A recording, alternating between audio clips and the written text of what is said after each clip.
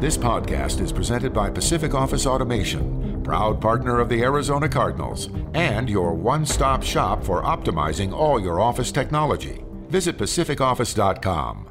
Problem solved. Is it caught? Is it caught? Oh my goodness, it's caught! DeAndre Hopkins caught it! He caught it for a touchdown! You've got to be joking me! Welcome to Cardinals Underground, presented by Pacific Office Automation. Visit pacificoffice.com. Problem solved.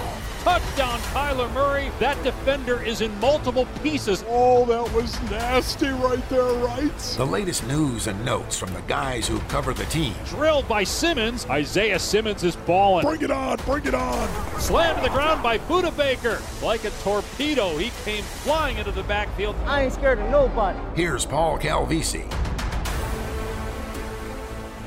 Now, wait a minute. Who says there isn't major reconstruction going on here at Cardinals HQ?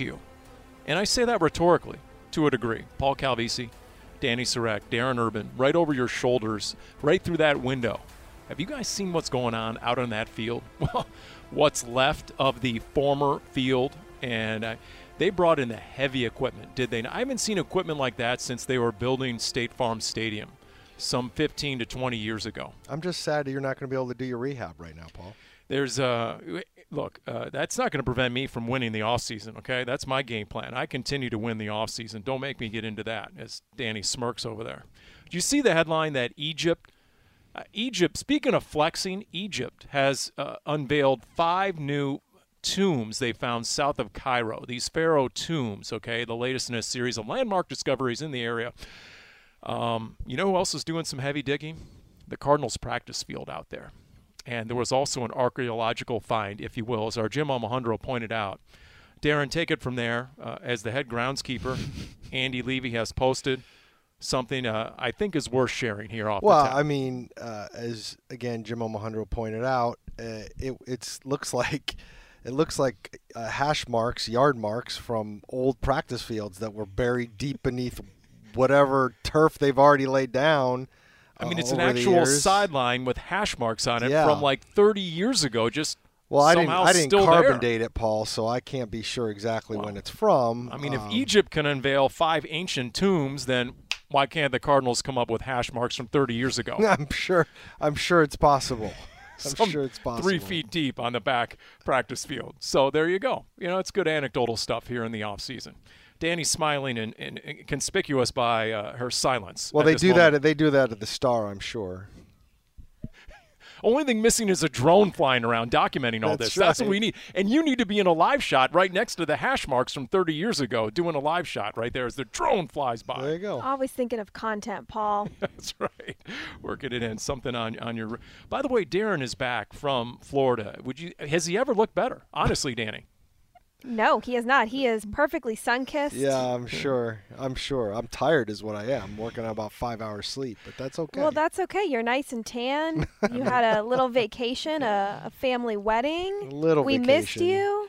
I still was putting out the articles here and there. Well, the grind don't stop, Darren. No. You should have pushed it back a week and then put it all on the expense report because the league meetings start in Florida about a week from now. For the first time since 2019, it'll be in person. Yes. Unfortunately, I will not be there. I made the effort that was declined by the powers that be, so we'll go ahead and talk about that here. Okay. Just because we're talking about that doesn't mean we're not loaded like a Danny and Darren expense report from Indianapolis in the Combine, okay? We got a lot to get here, okay? So, by the way, Danny, can I make this analogy? Can I say, okay, because I like to say this at the end of the preseason, who's getting a big red rose, okay? Can we say that about free agency? You know, that maybe, just maybe, because once upon a time, wasn't The Bachelor like a 4-week show, then it was an 8-week show, then it was like 12 weeks, then they put it over like 6 months to finally declare a winner and who's getting the ultimate red rose, right? You guys are looking at me as if I watched The Bachelor, and I'm sorry to disappoint, I do not. Well, actually, I do know that it goes on for a long time, I feel like. I was going to say it could be one of two things. I could be looking at you thinking you would know the answer, and it would also be like, how the heck does Paul know the timeline over years of what The Bachelor did? Well, I have no idea. I happen to have a wife and daughter who will watch it religiously, and I'm like, it. why is this always on? Does it ever take a break? It does not anymore. It's back to back to back to back. Actually, if we want an expert, we should call Mel Kiper, right? Isn't Mel Kiper an expert on The Bachelor and then Pumpkin Pie? But we'll get to that next month when it's draft time. I bring that up just because of the red roses that I think some fans maybe are still waiting to be handed out. Yes, there's my segue. That's probably true, Paul. About free, although we do have a signing as of today, yet another outside free agent from the Minnesota Vikings by the name of Nick Vigil, inside linebacker, not a starter. Everybody wanted to go jump on the tweet about, wait a minute, I thought they were going to start Zaven Collins. They're going to start Zaven Collins. They needed an inside backup linebacker. And to be in the mix with Joe Walker and with Tanner Vallejo and with Ezekiel Turner. But your starting inside linebackers are going to be Zaven Collins and Isaiah Simmons. So, I mean, at this point, you've signed a backup inside linebacker, and you've signed what looks like, if you look at his contract as of right now, a guy they're thinking is going to be one of their top 3 cornerbacks in Jeff Gladney. And that's been the extent of the people they've signed at this point. Wait, are you questioning that Jeff Gladney will be a top 3 corner? You don't think he will? I noticed I'm not questioning it, but I don't know anything. I mean, they haven't talked about Jeff Gladney, and we haven't talked to Jeff Gladney himself. So, I mean, I see Paul likes to go ahead and just go straight ahead and make these absolutes when he hasn't, right. I'm just saying we haven't heard anything yet. That's true. I am guilty of the Denny Green. Crown him. I have already crowned him a starting corner. You're right. So I guess that is remiss of me. But it is interesting that both those free agents do come from the Vikings. And by the way, when you heard Nick Vigil, I said, wait a minute, was that the dude in week 2? Yes, he was the guy who picked off Kyler Murray and took it to the house for the pick 6. So interesting how there's that correlation. He had a nice game against the Cardinals in week 2, and now he is a member of the Arizona Cardinals. And former Cardinal Jordan Hicks is now a Minnesota Viking. So right. Tie that in there, too. Yeah, well, especially since you figure since they play the same position, there's a good chance the Vikings had no use of to re-sign Nick Vigil if they were getting Jordan Hicks. Correct. By the way, speaking of the Vikings, there were 2 pass rushers that I know I had my eye on, and they both they are members of the Vikings now. Danielle Hunter ended up getting that roster bonus he was due last weekend. Yeah, they were thinking about trading him. There was an $18 million roster bonus that was due over the weekend. It led to speculation that maybe they might move on without him, but no, he is back. And then they added Zadarius Smith as of the last 24 hours. Who had originally agreed to a deal to go back to Baltimore, and instead and actually money talks. That was looking like a dubious decision, was it not? But he won. He ended up getting more money over 3 years than he would have gotten over 4 with the Ravens. I'm going to say if it looked like a dubious decision, it probably was only on the outside. My guess is the reason he backed out of the Ravens' decision was because he knew he had something better out there. I don't think you back out just to back out. Maybe. And that's happened a few times already in free agency, guys agreeing to deals and then having them bail, which has been very interesting to see how that goes. But yeah, Smith gets actually 1 less year, but $12 more million. That's usually a good combination for a player. Well, and there was speculation, as we know, that once he saw the deal by Chandler Jones and the deal Von Miller got, basically over $17 million per year was sort of the going rate for guys who were 32 and 33 years of age, respectively, that maybe, he decided, okay, no, the market is going to bear. And either way, whether it was in place or not, he wins. And it's hard not to notice that the Arizona Cardinals, if you had to assess one need, forget about wants right now. If there is a need, it has to be pass rusher, does it not, Danny? Absolutely. That's number one. Getting Gladney helps at cornerback. They still obviously need a second wide receiver. I'm not sure that true number 2 they have right now. But pass rusher is huge because right now you have Marcus Golden, and that's the big name, and you need someone else besides that. And even though this is a draft class that is expected to have some top pass rushers go early in the draft, they're still rookies. There's still, that adjustment period that has to happen. And so, of course, you're going to start looking around the market and see what veterans are available still in free agency and start wondering the moves. But I think you also have to remember Cardinals are coming off some trades and free agency, signing some big names, J.J. Watt, DeAndre Hopkins over the years. They just re-signed Zach Ertz. I mean, not every year you're going to have these big splash signings in the beginning of free agency, and that doesn't mean that this front office is not making efforts or they're done making moves or that they're not going to find a good player to add to this roster. I think it's just when fans are seeing how crazy free agency around the league has been so far this year, of course you're going to be like, I want some of that. I want some of that excitement. That's just how it's panned out so far this year. You're right. I feel like there's a diving analogy here somewhere, that because the last 2 off seasons, Steve Keim basically was like Ron Burgundy in Anchorman, you know, the whole cannonball, right? That whole thing, right? And made the big splash, and that is yet to happen this offseason. Doesn't figure to happen. That, fans, their expectations were such. But look, there's also the grim reality that Jordan Phillips did not work out. And so, okay, J.J. Watt, DeAndre Hopkins, good.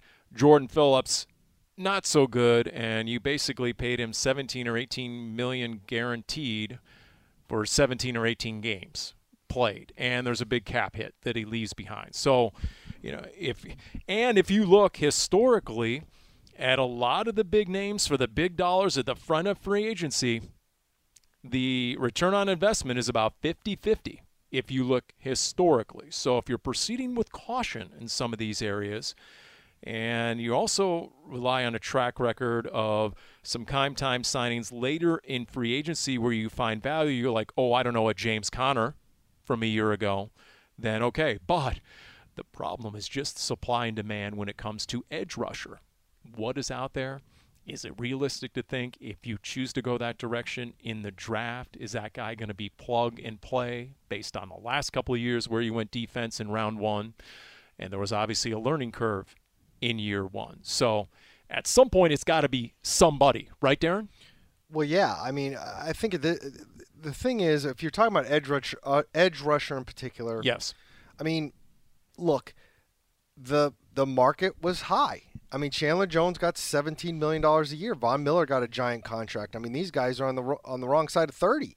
Zadarius Smith just got paid, as we were talking about. I mean, you're not going to find. You're going to have to pay a premium to get a premium guy in that position, or almost premium. I mean, I think if the Cardinals felt like Chandler Jones was worth still $17 million a year for 3 years, he would have gotten his extension. And obviously, I don't think they felt that. So, and there's nothing wrong with that, but there's always these decisions that have to be made when you start talking about, okay, if we don't have him back, what does that mean? Are we more comfortable with paying $50 million for 3 years of Chandler Jones, knowing that he might be slowing down and he might not give us that kind of bang for our buck, or not having him at all and take the risk of filling in for somebody? I mean, because that's the thing. It's like, okay, if we're paying Chandler Jones, let's say we paid Chandler Jones $17 million this year and he only gave us 8 sacks, which is less than you'd want. And it was 8 to 10 sacks. But if you get a lot cheaper. You pay $4 million, but the guy you get only gives you 4 sacks. Right. And less pressures. I mean, those are the things you're having to deal with right now. The unknown, the undefined part of that would be, okay, but wait a minute. Is Chandler Jones a guy drawing a double team every snap?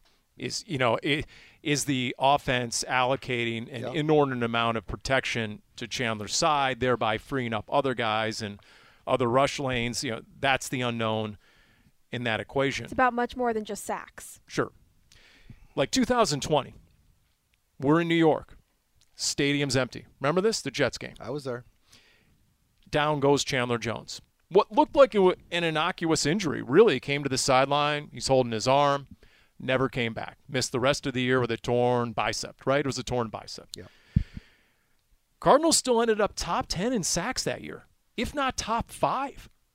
I mean, they were in the top tier of the NFL. They were 6th. 6, okay. Yeah, I think so. All right. So do you think that perhaps the decision makers are going back to 2020 and saying, you know what? Vance Joseph still generated a heck of a pass rush. Now, albeit, and you're nodding because there were 2 guys who were very productive. One is no longer here in Hassan Reddick. Hassan who Reddick. just got paid a lot of money to go back to Philadelphia. And then there was a guy who was very productive who suffered a season-ending injury in that Philadelphia game at the end of 2020, and that was Dennis Gardeck. So that would be the difference, because I've had people come up to me and say, well, wait a minute, they did it without Chandler in 2020. What about 2022? And those are the two guys that really stick out. You had a guy who has now proven over a couple years that he's a pretty good pass rusher. I don't think he's Chandler Jones, but Hassan Reddick obviously showed he could do it, and he just hadn't had that opportunity.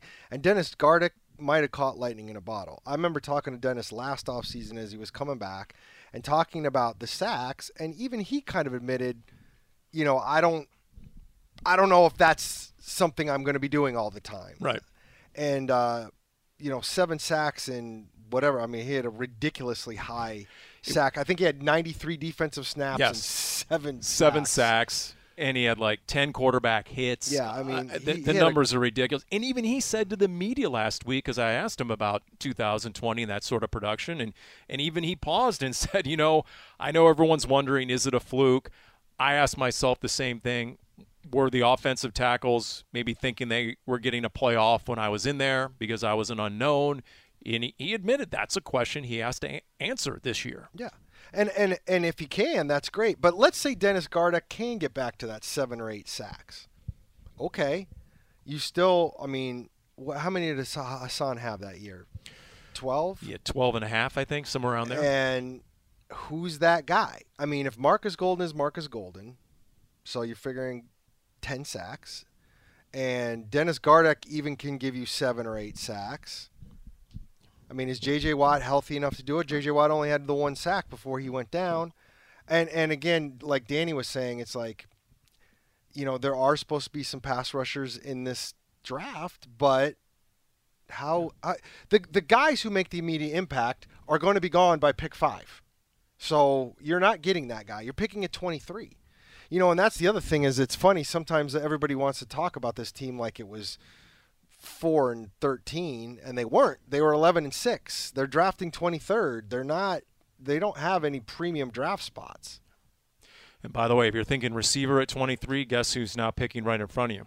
The Green Bay Packers after that trade with the Las Vegas Raiders. And what do the Packers need more than anything right now? A young dynamic receiver that might go at 22. So if you're Scantling, I mean, aren't those the two places you're looking the hardest at? I don't know if either team. I'm assuming the Packers wouldn't mind having him back. I don't know if the Cardinals are looking at him or not. But I'll say he's a free agent, right? He's a free agent. I mean, he could be number 1 back in a place that he knows and a quarterback that likes him, or he could be a number 2 to DeAndre Hopkins here. And I would assume that he'd rather be a number 1. However, and again, this is me completely speculating at this point, if the Packers want you to be a number 1, and the reason it's taking so long is because they haven't wowed you with a contract offer, and they're saying we're going to pay you like a number 2, but we want you to be our number 1. Maybe he doesn't want to go there. But to me, those are the two great options for him right now. I would love for the Cardinals to potentially go after him. I'm not saying they will. I don't know if they're going to. I'm probably going to cause a ruckus with a soundbite. You always cause a ruckus, Yeah, so don't worry about that. Thanks, Danny. I do think they're a pair.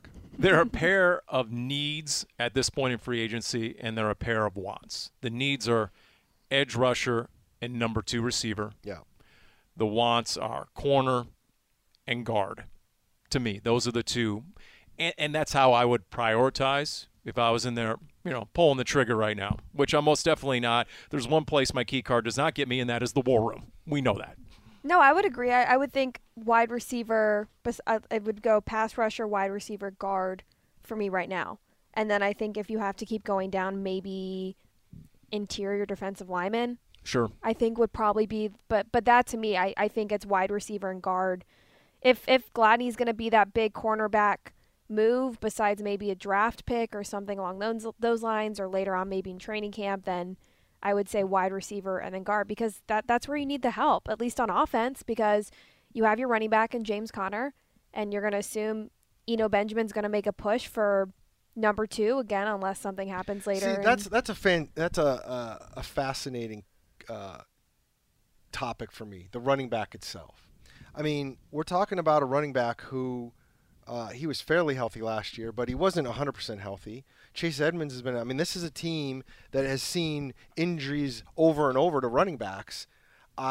It's a little, I wouldn't be completely surprised. I'm not saying they're going to spend a whole lot of money or anything, but I wouldn't be completely surprised if they still bring in another back that ends up being part of the rotation, whether it's a draft pick or a guy, just a guy. Right, because James Conner shared those reps with Chase Edmonds, who's not here. So now you have to wonder, is the plan for them to find, like you were saying, another guy, another running back for James to kind of split those reps with, or is it going to be a different shift and James Conner is going to be your number one, like a true number one, and you're just looking for someone to supplement and give him a break? I think Conner is going to get a lot of the work, but I also think that you better cover your butt in terms of if he gets hurt. I mean, I don't know exactly what they're going to do in terms of if he's going to get almost all the work, a la Kenyon Drake from 2019, or if it's going to be more split like early in the season when both him and Chase were healthy.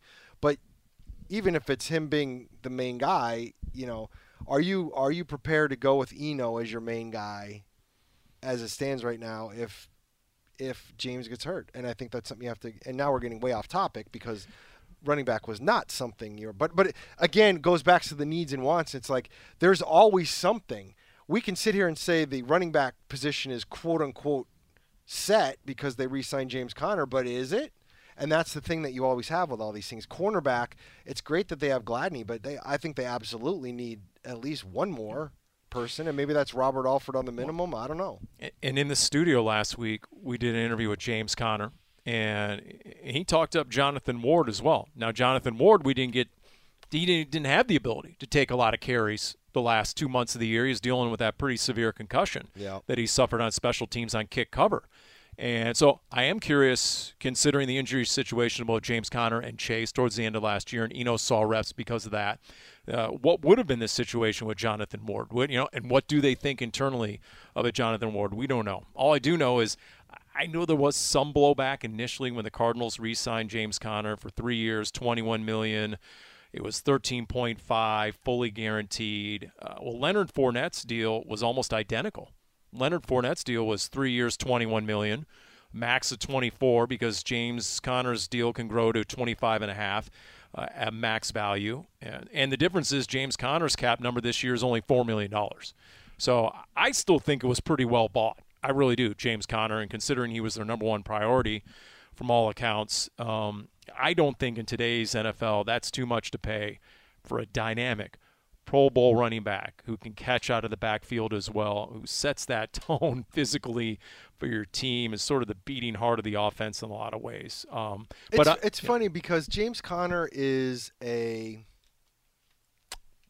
he's and by the way, Rashad Penny got over $5 million, like $6.5 million guaranteed on a 1-year deal with Seattle. Yeah, but that's 1 year, and they've got more money. And here's the thing. But he's totally unproven, Rashad Penny, I guess is my point. I don't know. He looked pretty good the last once he was healthy. He looked pretty good. Yeah, especially against this team. He was 4 years in the league, and he gave you 2 months, maybe. And that's true, but he's only getting a 1-year deal. I guess ultimately, James Conner is the ultimate analytics versus eye test kind of guy.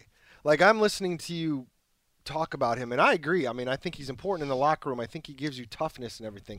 Analytics, NFL analytics, that area, they're not a fan of James Conner. He produces fewer yards per carry than expected a lot of the time, and it's just that's not the kind of player that area usually rewards. And I think that's where a lot of the people talking about his salary come in. I mean, doesn't he rate real high, though, in yards after contact? Yards after initial contact, and James Conner rate real high. I'd have to look at that. I don't. Hence his value on short yardage and red zone. I don't remember. I mean, I only saw the expected yards type stuff, and can he repeat that kind of? Is he going to score that many touchdowns? Is that repeatable? Right. Well, and this goes back to the beginning of it might not seem like a big splash signing because they were on the team already or before, but James Conner and Zach Ertz, those are still two big signings because when everybody else was a pending free agent, they would not have had anybody in the room. Signing Zach Ertz and then later Max Williams as well. Like, those are still big signings for two players who were productive last year and not even playing a full season, but in the games they played and reliable, and Kyler Murray liked playing with them. So even though it might not seem like a huge, crazy signing, Zach Ertz and James Conner were still two very important free agent signings for this team. Speaking of Kyler, Colt McCoy did a press conference this week after he got his 2-year deal done. Any takeaways from that, guys, after listening to Colt McCoy? And just, what stood out to me was just the fit with Cliff Kingsbury. How many times he cited that he sees offense the same way Kingsbury sees offense, and the two, and to me, just watching him and then knowing what we've known in the past with a Kurt Warner and a Carson Palmer and some of the other veteran guys, are really de facto offensive coordinators in a lot of ways. When you have almost 15 years in the league and you know all the defensive coordinators and the schemes, and they're so valuable, so much more valuable, I think, than we'll ever realize behind the scenes in the meeting rooms, trying to generate the weekly game plans, and then the tutelage of Kyler Murray, and then the respect that he inherently has from Kyler just because he was a 4-year starter for the Longhorns and Kyler grew up watching him. Yeah, Colt had a lot of really interesting things to say. He had a lot of praise for Kyler and how after only 3 years in the league, his arrow is just pointing straight up, and how his work ethic, Kyler's work ethic, sets the tone for the rest of this team in the locker room and working on and off the field, and that everybody has the same goals. And Colt was talking about how they obviously didn't end the season the way they wanted to, and he's been in contact with Kyler Murray throughout the offseason on what they want to be working on. Colt had praises for Cam Turner, the quarterback's coach. He kept using the word thankful about being back in Arizona with this staff and with Kyler Murray and having more of that stability with his family. I thought it was interesting. It stood out to me. He is 1-0 as his daughter's soccer coach, and he said he needs to learn the rules because they didn't have soccer where he grew up, and that he is teaching them, attitude and effort. Wait a minute, where'd he grow up? That's what he said. I'm like I don't know what that means. I mean, he just says he has to. Maybe he just didn't play. He grew up on football. World's game right I would there. imagine he probably just grew up on football. I think every person that played on his high school's soccer team is pissed off at him right now. He grew up in the absolute heart of Friday Night Lights country. That's where he grew up. There's still soccer there. I know. He's like a real-life Ted Lasso. Honestly, he doesn't even know the rules, but it's all about attitude and effort. He's just out there coaching his tail off. That's the question I wanted to ask, and I have the guts to ask it. And by the way, he didn't answer the question I did ask about the latter part of last season and what exactly his diagnosis was as to what went wrong. He ducked that. So you're nodding. He ducked that. He did. He just and it's what we heard really all season last year at that time was if there were only one thing, we would change it. And it was just, it's more than one thing we're working through. And that's kind of what he gave you, Paul. That is what he gave you. Yeah, I'm ready to reenact. I'm ready to reenact Tom Cruise. First of all, you just said I want the answers. No, I want the truth. You just said he was 15 years in the league. He's not a dumb cookie. Something tells me they know exactly what happened, and it probably is a number of things, but it's probably a main couple of things that nobody's going to say. So that's fine. Okay, so let's go there. Oh, so you want us to blow everything up? No, is that why there has been a slower than expected pace to free agency? Because the fix isn't necessarily out on the open market. The fix isn't in bringing in new expensive players. The fix is within you. Maybe not personnel. Right. The change is within you, empowering yourself. I feel like one of these motivational speakers, right? You sound like one too. Maybe they've identified something internally that is the biggest adjustment from one season to the next. That winning the offseason isn't about signing on the line that is dotted and spending frivolously in free agency and jacking up your cap for years to come. No, we've identified what's wrong. We know what's wrong. You're on a need-to-know basis when it comes to what's wrong, but just wait because change and answers will be implemented by September. I mean, that's a really interesting perspective on that, and looking at the amount of players they have re-signed in Dennis Gardeck and Michael Dogbe and these other players that were free agents. The only thing is, even if that was your thought process at the start of free agency, how true is that now that you no longer have your top pass rusher and you no longer have a second true number 2 wide receiver and you don't really have a right guard at the moment? So while I'm not saying that perspective is wrong or it doesn't, couldn't be the reason. My only issue is, even if that's what you thought, that's no longer where you really find yourself in the moment. I would agree with that. And I'm sorry to be a downer. Oh gosh, if Darren's agreeing and doesn't really have anything else to add, that means I was a real downer about it. I just feel like, it's good to be able to say we have some things that we can fix, and that alone will make some things better. But you still have to have the players to execute it. And if you were the 2021 Tampa Bay Buccaneers and you were bringing everybody back, then maybe you can make that argument. But the problem right now is they do have holes, and there isn't right now a path, at least that we can see outwardly, to fill those holes. Again, we still have lots of time for players out there to sign, and you still have the draft. The thing about players that sign now, for the most part, is they're out there still for a reason. People aren't clamoring for them, and they're asking for more money than you think they're worth, and those are those reasons. And there are some intriguing players out there still that are unsigned that would make some sense. But are you going to be able to get them? And maybe they make sense to us, and then they've all done their due diligence upstairs, and they're like, yeah, it's like the MVS thing that I was talking about earlier, a receiver. Maybe they take a look at him like, yeah, he doesn't fit what we want to do at all because of A, B, and C. Then they're not, you don't know. And I have read some scouting reports on Marquez Valdes-Scantling that said he's kind of a one-trick pony. He's that 9-route guy. He's got size, but he doesn't really have the route tree, and it can be a little predictable. And because of that, DBs don't necessarily have to respect a lot of different routes and moves, and they're just basically looking for the over-the-top stuff. But at this point, if you have Hopkins and you have Rondale Moore and you have Zach Ertz, maybe all you need is a guy going deep and say, all right, if they're going to have you one-on-one, you better win the ball up there. And I don't know. You just got back from Jacksonville, right, Darren? I did. Beautiful St. Augustine, Florida. Right. Here's Bucky Brooks. I cut and pasted this little blurb. He's talking about Doug Peterson and what Doug Peterson is going to bring to the Jaguars. And obviously they spent all that money on receivers, including Christian Kirk. And he cited, and I quote, Doug Peterson won a Super Bowl with Nelson Aguilar, Alshon Jeffrey, Torrey Smith, and Zach Ertz positioning key roles on the perimeter. Think about that, ... I just bring that up because, you have DeAndre Hopkins. You have a Rondale Moore, who you hope takes that next step. We'll see in what sort of role.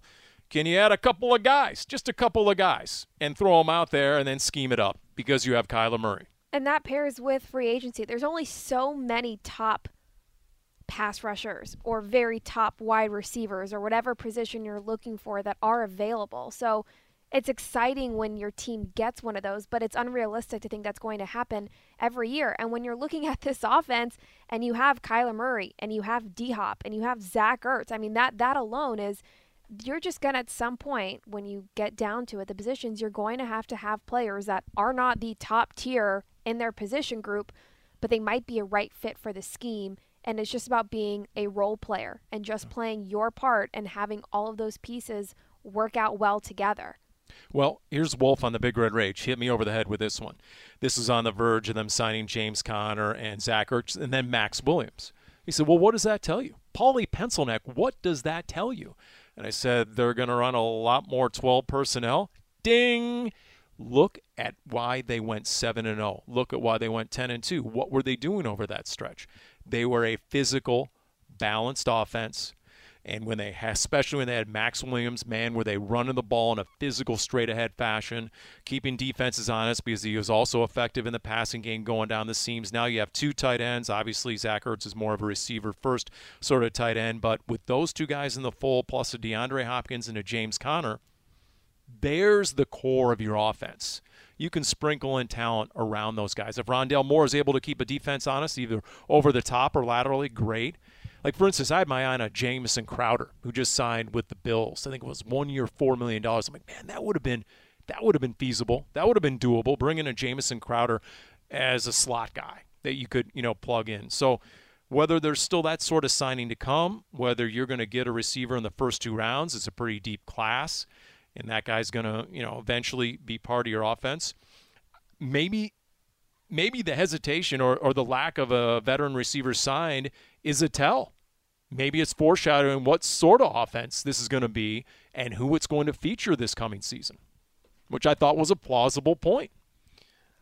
I'm gonna wait to judge that until after I see what the roster looks like. I mean, to me that's making the assumption that you're not adding any more key pieces. Meaning you need to see the second wave of free agency. I need to see the second wave of free agency. I don't need to see the draft. I know, especially you, Paul, believe that the rookies are worthless and can't play right away.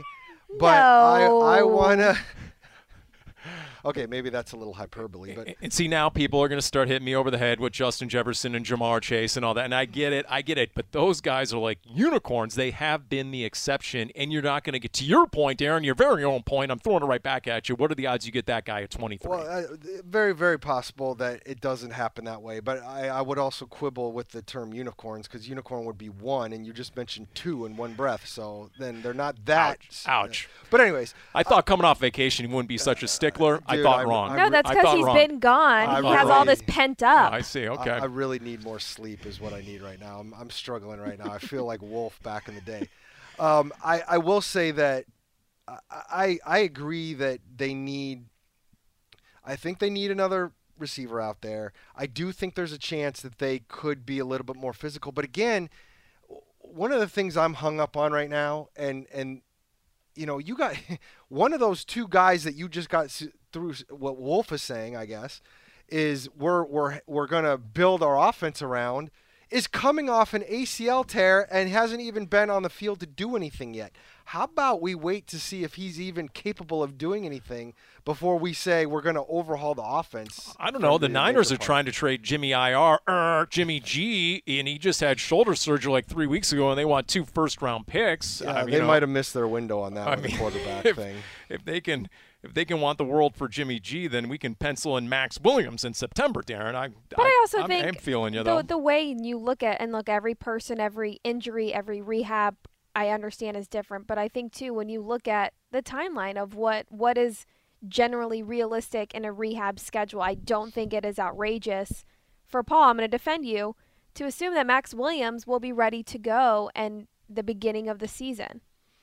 I see what you're saying. Time-wise, you're right. But everyone is different, and I understand that. I don't have a problem with the signing, is what I'm saying. Oh, I don't have a problem with the signing, especially for what they got from. What I'm just saying, before you start assuming that you can build your offense around these 2 tight ends, you got to make sure you have the 2 tight ends. And look, I am trying to be realistic. For example, I did not pencil in Dennis Gardeck in September last year because he suffered that ACL in Week 15. Yeah. Max Williams was Week 5. That's true. So that's the only thing I'm saying. But you're right. If he doesn't play a lot in August, if at all, I wouldn't be shocked because of that, and they'll probably be super cautious. But I'm just saying, when somebody, what's the old line, from I think it was Bill Parcells back in the day, when a player shows you who they are, believe them. Yeah. So if we're trying to read what the Cardinals are going to be about in 2022, maybe we need to believe it, what we're seeing. That's all. Now, there might be this whole flurry of signings in the second wave once prices come down and a lot of these players get a reality check and their agents do. That's quite possible and feasible. Sure, no doubt about it. But if this is going to be the gist of your offseason free agent initiative, then I think it is telling as to what you envision yourself as. And once again, I get back to the million-dollar question. What did the Cardinals determine and diagnose based on losing 5 out of the last 6? What internally did they say? Okay, guess what? Here's what we just learned the hard way. Fill in the blank. And whatever that is, perhaps it's we're going to come off the ball in a more physical fashion, and we're going to go back to what we did in that big Week 4 win against the Rams where we absolutely jack-stomped L.A., 40 rushes for 216 rushing yards as a team. I don't know. I think it's a legitimate question to consider, though, I guess, is my point. We'll see if one day someone answers you with that one thing. That's right. Just keep hounding them, Paul. I'm going to keep asking the question at every stinking Zoom press conference and see if anybody bites on it whatsoever. You're right. It's but look, then again, the other thing that Colt McCoy brought up, by the way, was the schedule. And when Deshaun Watson this time last week was poised to either go to the Falcons or the Saints. I mean, did you not swallow hard looking at the Cardinals' schedule for next year? Deshaun Watson and that whole insanity of him getting $230 million guaranteed, $80 more guaranteed $1 million than any other players got in league history, all that, and him going to the Browns, at least it means he won't be facing the Cardinals this year. Because otherwise, look at the Cardinals' schedule. And once again, Colt McCoy brought this up. How can you not look at the Cardinals' schedule and say, wow? I mean, I've got the last place Seahawks down for a couple of wins. I've got the floundering Falcons down until they for trade a W. for Baker Mayfield. Maybe. We'll see. Or maybe they go after Malik Willis, who just threw himself a 80-yard pass in his pro day that made all that the was rounds. amazing. An 80-yard pass with no defense. On okay. air. Hey, it worked for Josh Allen once upon a time. Got him drafted in the top 10. Zach Wilson did it last year, too. That's true. So, but, I mean, you look at this schedule, and I mean, you picked the wrong year to play the AFC West. Did you not? And that's the entire NFC West. If you told me right now the division winner of the NFC West had 10 wins, I would not be shocked, just based on what the caliber of the competition that the entire Cardinals division has to play this year and the other teams they have to go against. In fact, I'll say this as well. For a division that had both of its teams in the NFC Championship game, whoever comes out as a division champion of the NFC West in 2022 is going to be playoff ready, bub. I mean, no doubt. All right, do you have the opponents there? I have the opponents right here. Well, let's go over let's hear the quarterbacks. So where do they got to go against? So here we go. Here's the home schedule. Okay, Here's the home non-conference schedule. Well, first of all, you have the 49ers. Is it going to be Trey Lance for the second straight year? Yes. Okay. Seahawks, who knows? It could be Baker Mayfield. It could be Malik Willis. Drew Lock. Why are you laughing? He's their quarterback right now. I'm just laughing. I forgot about the the default setting that is the alma mater of Mizzou. Rams, Matthew Stafford just got a honking huge extension. Yeah. We'll get into that and implications for Kyler. Guess who's coming to town? Tommy. The Buccaneers are coming with Tom Brady. You should sprinkle into his ear, hey, San Francisco. San Francisco. Oh, I don't have to do that, believe me. It's echoing in his mind at this very moment. I'm sure it is. Why do you think the Buccaneers are asking for an absolute? If you want to buy season tickets for 22, you also have to buy season tickets for 23 because they know where he's going. The Chiefs and Patrick Mahomes, everybody, come into State Farm Stadium. The Chargers and Justin Herbert come into State Farm Stadium. The playoff Eagles, right, and Jalen Hurts coming to State Farm Stadium. And then the 10-win Patriots are coming to town. And Bill Belichick, and then you also have the Saints with Jameis Winston. That's your home schedule. Now, on the road, you get the Niners, the Seahawks, the Rams. You get the Falcons, as mentioned. Marcus Mariota! Right. I mean, look, any sort of griping and grousing about your team's offseason, I don't care who you are, does not compare to the disaster that is the Atlanta Falcons offseason. You're going to take a tight end in Kyle Pitts, and then the next year – I mean, talk about putting the L into ATL. I mean, Falcons, what are you doing? Taking the $40 million dead money cap hit, getting only a third-round pick in return, and then because they weren't going to win anything, and it's time to just clear the books and lose out. And then give a big money deal to Marcus Mariota, who's a career backup. Big money. The Panthers, you're going to Carolina if you're the Cardinals. Sam Darnold. Here's the thing, though. Here's the problem. You've lost 6 in a row to Carolina. But the last one last year was not Darnold. That was Cam Newton. And P.J. Walker. You're right. Cam Newton. Colt McCoy. And Colt McCoy, yeah. The bigger problem was that was one of those 2 or 3 games where the Cardinals didn't show up. Yeah, they showed out with no pulse. Yeah. Detroit, Carolina. Guess what? You're going to Denver. Russell Wilson. You're going to Las Vegas. You're getting Derek Carr, Devontae Adams, Chandler Jones, Max Crosby. Chandler. That is scary. And you're going to Minnesota, which has reloaded with a pair of dynamic pass rushers now, Danielle Hunter and Zadarius Smith. You want to know about Danielle Hunter? Go ask DJ Humphries, and he'll tell you how good that guy is. And then Kirk Cousins, who took the Cardinals obviously down to the wire in Week 2 last year. So it is a heck of a schedule. And when Colt McCoy brought it up, it's something we were talking about on the Big Red Rage. Yeah, I mean, if you really step back and you look at it, now it's going to be fun. I mean, there's every game just about is going to be fun big for time. You as an announcer talking about it down there. Yeah. Yeah, I think the AFC West has taken the title so far without the season starting. I will say, Oh no, just it's not even close. has taken it from the NFC West as soon toughest as Russell division. Wilson got traded, that was the change. I mean, right now you've got half the NFC West has giant question marks at quarterback, and I don't think that. I mean, if Derek Carr's your worst quarterback in your division, they clearly have a much better group right now. In fact, I only half joked on Twitter, at Paul Calvisi, that the AFC West needs its own media rights deal. They need to split off and get their own channel, like the SEC network. What do you think about that, Danny? I'd be down for that. Sure. That's what they should just do, like Hard Knocks. It's just AFC West. Just don't leave us to be the host of that channel, okay, Danny? Deal. Once again, Mahomes. Since you asked nicely. I'm glad the Cardinals are not in the AFC right now. That is not the place to be the next couple of years. In fact, other than the Rams, okay, we'll just go ahead. We'll leave the Rams in as the defending Super Bowl champions. Okay, who's the next team to beat in the NFC? Is it automatically Tom Brady and the Buccaneers? Are you going with Dallas? Are you going with the Cardinals that started 10-2? I mean, what is your power poll here in mid-March for the NFC? Darren, go. I mean, for the NFC, I think until the Rams are the defending champs, and I think they deserve to be in that conversation. I think as long as, and I know it doesn't work in the playoffs necessarily, but as long as Aaron Rodgers is playing for the Packers, I think they have a chance to be a good team. I kind of forgot Aaron Rodgers in Green Bay. You're right. And I do think the Bucs have some issues in terms of injuries right now.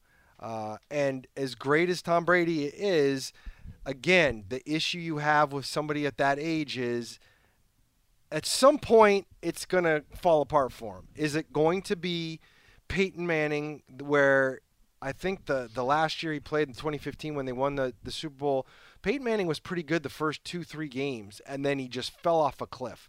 Could it happen during a season? Now, maybe it won't happen for Tom Brady. I don't know. Obviously, Ben Roethlisberger lost it. At some point, it's going to go.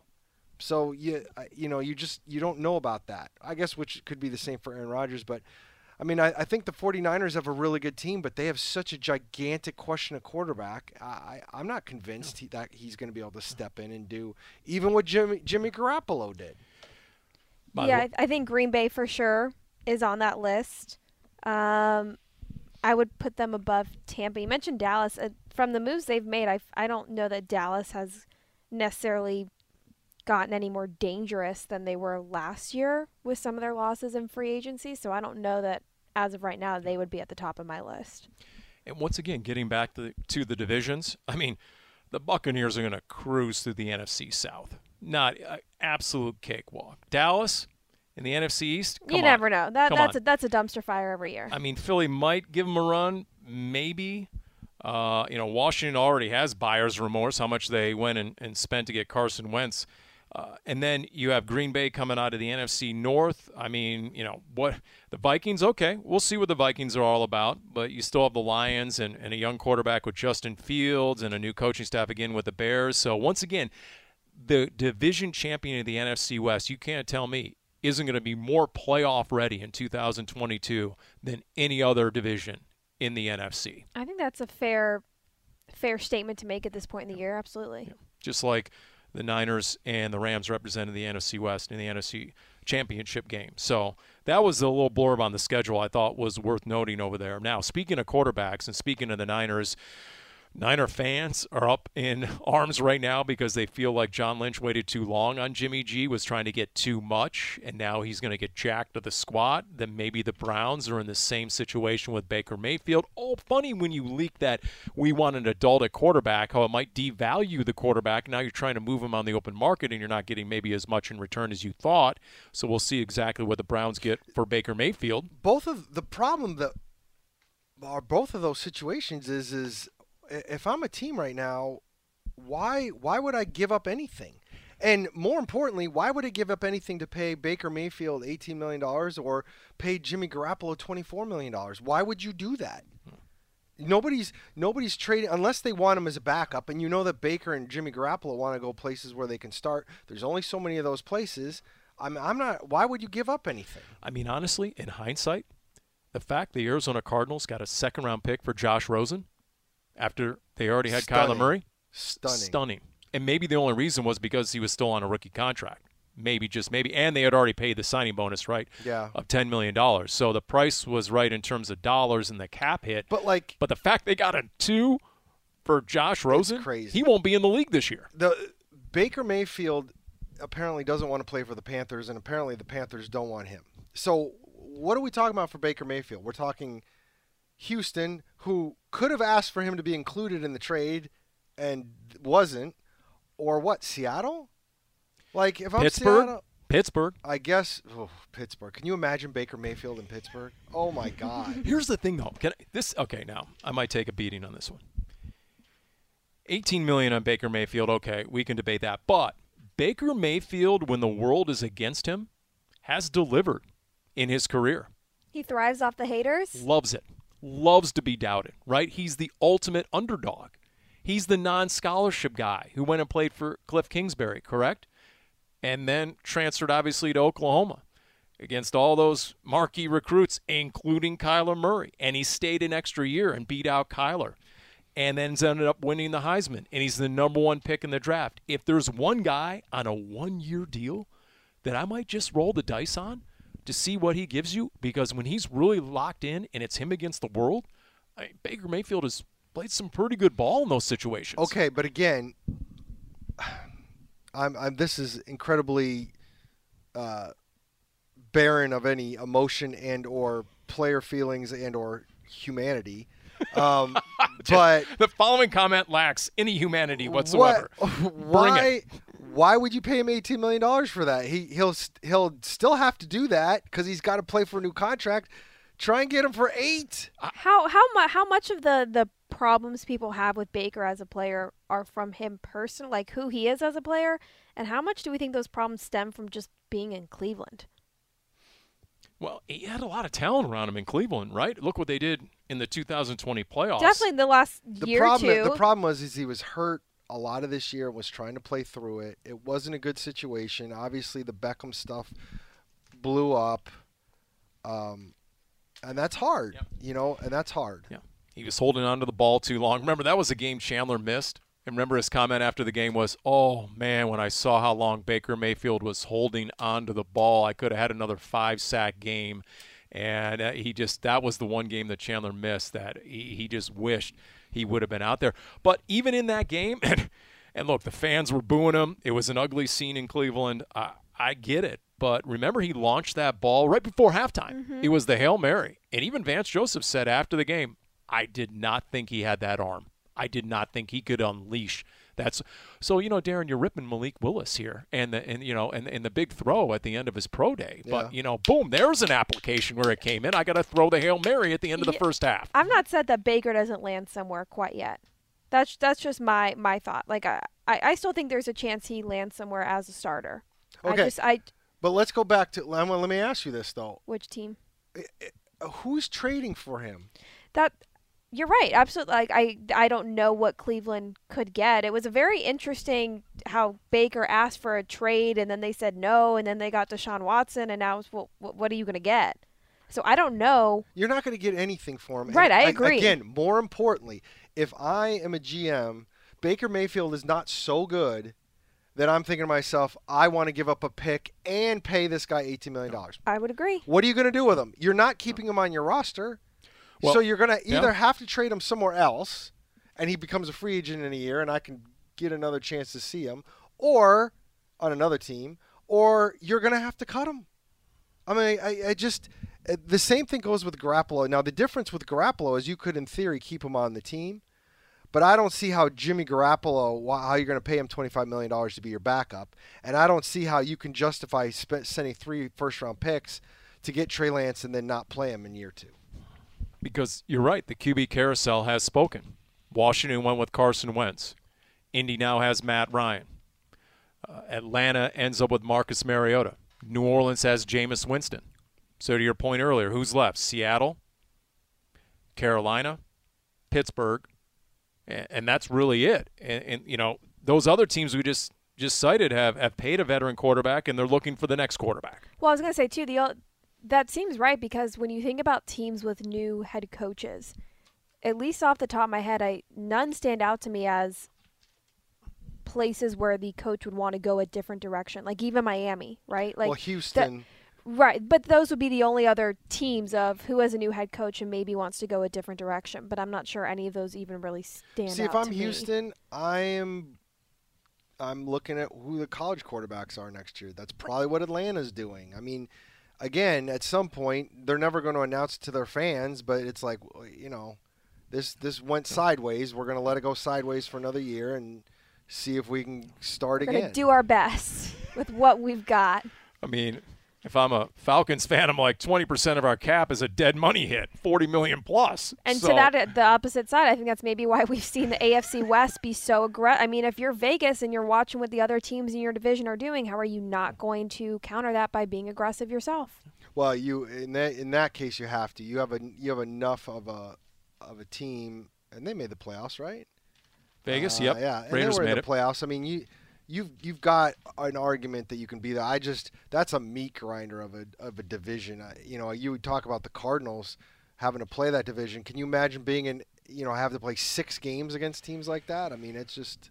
I mean, think about it. Kyler Murray is going to go against Joey Bosa and Khalil Mack of the Chargers. He's going to go against Chandler and Max Crosby of the Raiders. He's going to get Randy Gregory and Bradley Chubb when they go to Denver and take on the Broncos. And he's going to get Chris Jones and Frank Clark of the Kansas City Chiefs. So, that's, once again, I would not be surprised. We get back to the schedule. We get back to that overarching question. What exactly did the Cardinals learn about themselves that they're going to do in their self-help sessions in the offseason? And maybe that is they're going to come off the ball and go straight ahead more than ever before. And some of that has to do with the pass rushers. They've got to mitigate those extreme pressure guys off the edge, and that's the best way. Just run it straight at them, as we found out.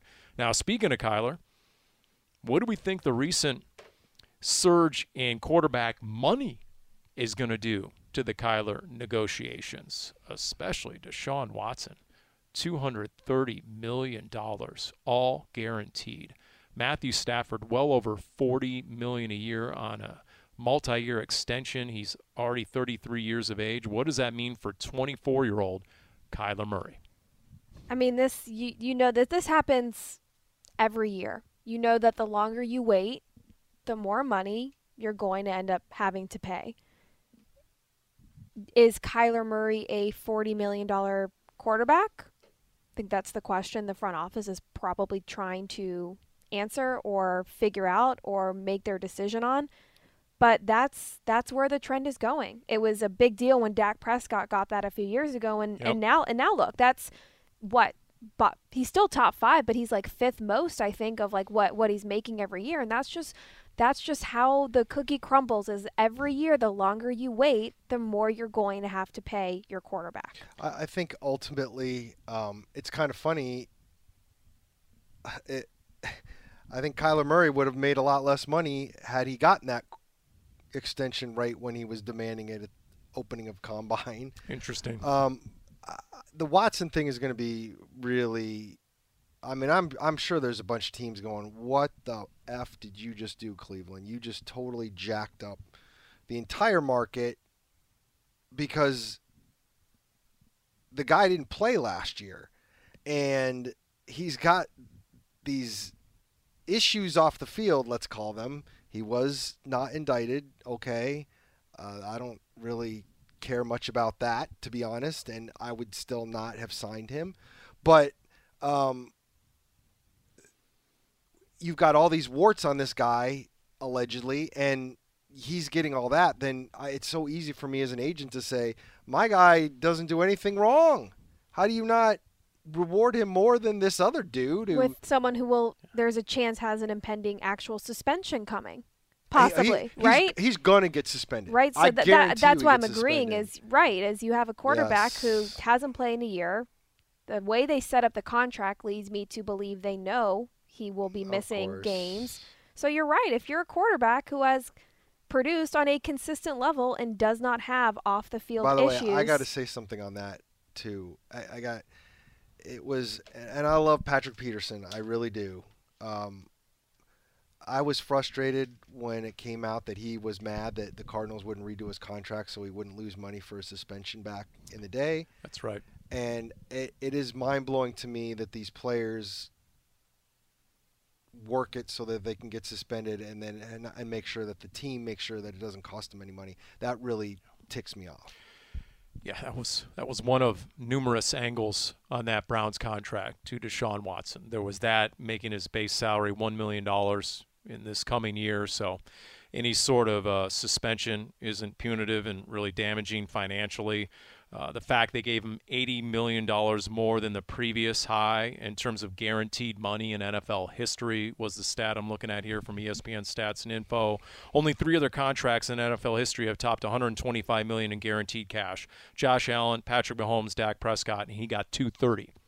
Last time an NFL team surrendered that much first-round draft capital to land another player was the one and only Herschel Walker trade, 1989. So it was every facet of that transaction, what Cleveland did to get Deshaun Watson. I'm guessing the Haslams walk into that owners meeting in Florida here by the weekend, and Andrew Berry, the GM, and they're going to get the side eye from a lot of other NFL owners, and they might get the cold shoulder in that meeting.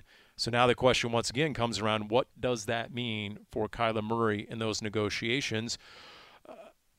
Has Russell Wilson redone his deal yet? Have we? No. Does not have an extension. I'm wondering, what is the next contract to drop, if you will, that might reset the market? Well, to me, Russell Wilson's is not going to reset the market because of his age. I mean, Deshaun Watson is still whatever he is, 26 or 25 or whatever he is, so he's got a number of years left. I mean, I'm not – the main reason Seattle ultimately wanted to trade Russell Wilson was because they didn't want to give him a gigantic contract extension. I don't think he's getting that from Denver. I could be dead wrong. But what's Russell Wilson going to do now? I mean, his leverage is now kind of gone. I mean, he can't go James Harden and say, well, now Denver, you got to trade me too because you won't. Unless they had some sort of agreement, Darren, right? I mean, he did have to waive a no-trade clause, right? And that's true, and maybe they do. And I guess it'll be interesting to see how that turns out. But and then there's Lamar Jackson, who's been representing himself and still doesn't have that's a deal done. That's still the crazy one out there. It is. And a lot of people think that he is willingly going to just play for the tag. And how far is Josh Allen out? No, he already signed his extension last year. It's still about to kick in. Same with Patrick Mahomes. Right. I remember Mahomes. So Justin Herbert, though, is coming quickly. And Burrow. This was posted this morning. As of our recording, it's the Monday afternoon quarterback, Albert Breer. And I'm just going to quote the blurb he had because he touted it. The latest in the Kyler Murray situation. Here's what Albert Breer wrote. It will be fascinating to see what this does to Kyler Murray's strategy in dealing with the Cardinals, meaning the new quarterback contracts. His camp wants a new deal before the draft and is willing to demand a trade if there's not movement towards one between now and then. A big reason why is because post-draft, teams usually have their quarterback plans squared away, which will make finding a solid landing spot difficult. But as it stands now, adds Breer, those sorts of opportunities are already drying up. We'll see if that creates more urgency on Murray's part to get a resolution with a team with teams that usually have their quarterback plans squared away, etc. So in terms of the timing, is it already too late if you're Team Kyler? I mean, what is your alternative? Where would you get traded right now at this point? I guess you could theoretically get traded to – I mean, if you're going to demand a trade, as Breer speculates, where? Well, those teams we've mentioned, you don't think any of them would want Kyler? I would disagree with that. Do a deal with the Steelers is what you're saying? Do a deal with Carolina? You're not going to trade them within the division. Right. Seattle's out. Maybe Houston, maybe Pittsburgh. I don't think they'd want to put them in the NFC at all, so I don't think Carolina is an option. So then you're talking about Houston and Pittsburgh. And then you're like, what am I getting from Houston and Pittsburgh? I mean, I don't. How about those 3 first-round picks that just went to Houston in return for Deshaun Watson? Who's your quarterback? I don't have that answer. I'm just saying this for hypothetically because I'm just going to stay for the right. Kyler Murray's not going anywhere. He's not going anywhere. Now, I can't predict the future like in 2024, but I'm willing to wager, even though I don't wager because it's not legal. Calvin Ridley. He's not going anywhere. He's not going anywhere. I mean, they can ask for a trade, but why? I don't understand what the Cardinals would get out of trading him. I understand why he would want one. I understand why he would be frustrated. I don't understand why they would want to. The only reason I can think of in terms of why would the Cardinals trade Kyler Murray is if they believe their last impression is a lasting impression, that the game he put up against the Rams for some reason is going to be the norm, that some reason that wasn't an outlier. If that's true, you already would have had him on the trading block. Good point. Unless at this point that was nerve-wracking, nerve-rattling enough that they're going to ride this out. That, guess what, we're going to withstand the noise from your agent. I know it's going to be furious and it's going to be uncomfortable, but you know what? You're going to play this year for your $5 million plus, $11 million plus this year. You're going to play next year for nearly $30 million on the 5th year. We're going to pick up that option by May, and if we have to, we'll tag you. That's 3 more years under our control. Well, I mean, they ride it out. They have those options, but again, whether that's a thought process or not, which I don't know, that has, you're not getting then the trade has nothing to do with anything. I mean, it's just. So there you go. That's just what we get. So, and I'm surmising that Albert Breer is talking to Kyler and his agent. Was that this week? That was posted today. Okay. That was posted today, and that's a direct quote. So, once again, I'm not sure. I guess now look at it from the Cardinals side. What is the impetus to get a deal done by the draft? Is there? Other than to appease your franchise quarterback and, okay, you know what? We do have a long-term future together, and a lot of people read into a long-term contract for Cliff Kingsbury and Steve Keim, that they are a package deal, like Kingsbury literally said to Pat McAfee that, we banked our careers on this young quarterback, so we view ourselves as a package deal.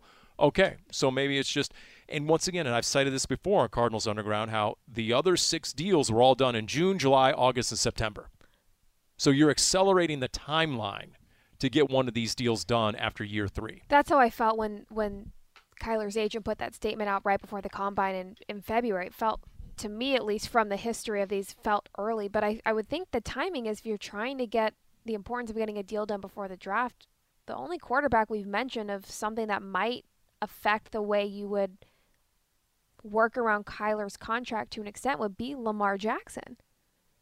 I don't even know if you're necessarily rushing against the draft, maybe before, if he's going to get a deal. And that's why I asked about the Russell Wilson, because I'm wondering, what else is out there that could harm your negotiating power and your leverage as the team? As the team? As the team. Like, what would be the catalyst for them to get a deal done now versus late in the summer?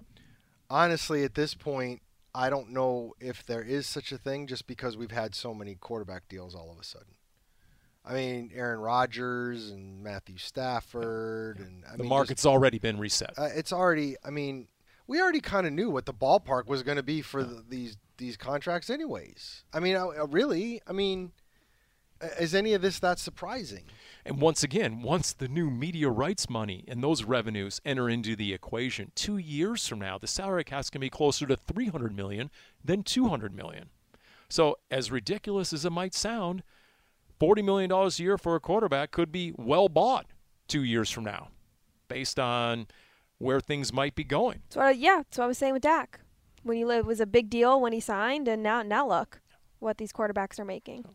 And also the carousel of all these announcers. Right, that's right. Look, the reality on the quarterback contracts are that you either have a good one that you're paying an obscene amount of money to, or you are in a quarterback ditch. There is no in-between anymore. There just isn't. It's just black and white. There's no gray in Darren's world. There's no gray. You think there's a gray with quarterbacks?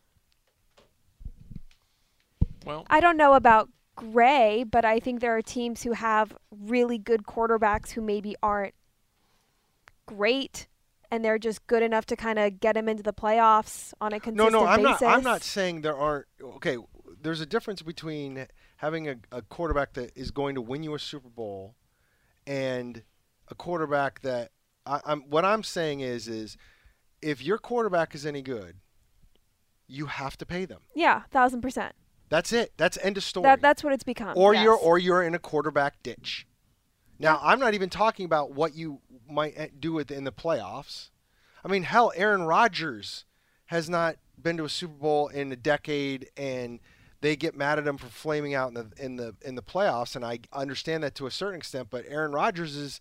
Are we all going to say Aaron Rodgers isn't one of the top 10 quarterbacks of all time? I'm pretty sure he is.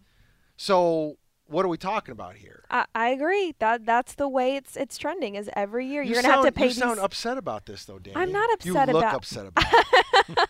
Is this a Dak thing? I'm just upset that you are nice and tan and I am not yet.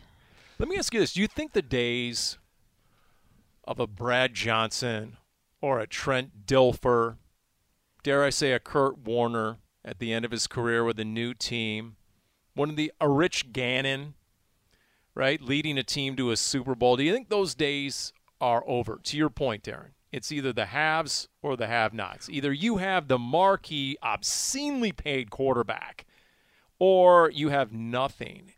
But do you think one of those middle ground type QBs like – Kurt Warner wasn't middle ground at the end, do you think? In terms of his salary, though. In terms of his salary and what he accounted for in the cap. And I think he was willing to play for a little less. We all know that there were some circumstances. Even Tom Brady right now is playing for a lot less than he could command. No question about that. I guess that's just my point. I mean, could you get a team in this day and age with just such a dominant defense and maybe a run game that you truly could win a Super Bowl with a game manager at quarterback? I knew that Paul really wished he could just – with rest in peace, John Clayton. He's going to just go take over for John Clayton as a Seahawks sideline reporter. Run and game and defense. Pete Carroll will love him to death. That's right. Coach Double Rainbow and me, that's just a reunion that's waiting to happen there. Why would you think a run game and a defense is going to win you a Super Bowl? I'm asking Paul Calvisi right now. It's got to be a once-in-a-generation defense. It's got to be the Ravens defense of 2000. Those are easy to come by. It's got to be the Bears defense of 85 with Jim McMahon. It's got to be a once-in-a-generation defense, but I think you can still win a Super Bowl with that formula. I think now it's not going to happen once every 2 decades, but I think it is feasible, plausible, doable. I like that idea, but how are you going to say it's not going to happen every 2 decades, but say that it's plausible? It's out there. I'm going to disagree because I say even in the 2000 Ravens season, the rules are so much different than they were just in 2000 in terms of what they let offenses get away with and how they call the game and how they do things. No way. That is a valid point. I won't cling to my argument to the point where I won't acknowledge that. No longer a team that is going to go without an offensive touchdown for 5 straight games and win a Super Bowl. I'm sorry, Paul. Normally, I like to defend you against Aaron, but I got to side with him on this one. I really need a nap. Yeah, okay. So we'll let Darren go with this news. And look, if you're a player, this is the kind of stuff you cite. There was also a memo that came out today. Did you see this, an NFL League memo, that now teams are granted limited permission to seek blockchain sponsorships and allow blockchain advertising, i.e., cryptocurrency, Bitcoin, Dogecoin, whatever, Ethereum, NFT partnerships. So I'm just throwing that out there. You sound like you know what you're talking about. Well, I follow this a little bit. I have no idea what the hell this is. I just bring this up for 2 reasons. One, it's going to be yet another considerable revenue stream for the NFL, just like sports gambling was last year and will continue to be and will grow exponentially. So this is what the players are talking about when they demand these sort of contracts, because they look at the sort of revenue the NFL is generating. Also, I bring it up because I would say 5 years from now, 10 years from now, although, Darren, you might have already retired early, we know how you have invested on the side in your 401k. But for Danny, prepare for the day. In the 18 to 34 demo, yes, I worked it into another Cardinals Underground where you will be paid in cryptocurrency at some point. That's my Paulie prediction for you. At some point, like OBJ did this year with the Rams, Danny Sarek will be taking her Cardinals salary in Bitcoin at some point. That means somebody is going to have to explain Bitcoin enough for me to understand. That's right. Which is a tall order. I've got a couple articles I can send you, and I'm sure I will offend somebody who's listening right now, but I got a couple articles that I think they explain them to me just fine, and I'll take a pass. Darren will sell you some Bitcoin right after we're done. with this edition. He's shaking his head no, just for the record here on Cardinals Underground, brought to you by Pacific Office Automation.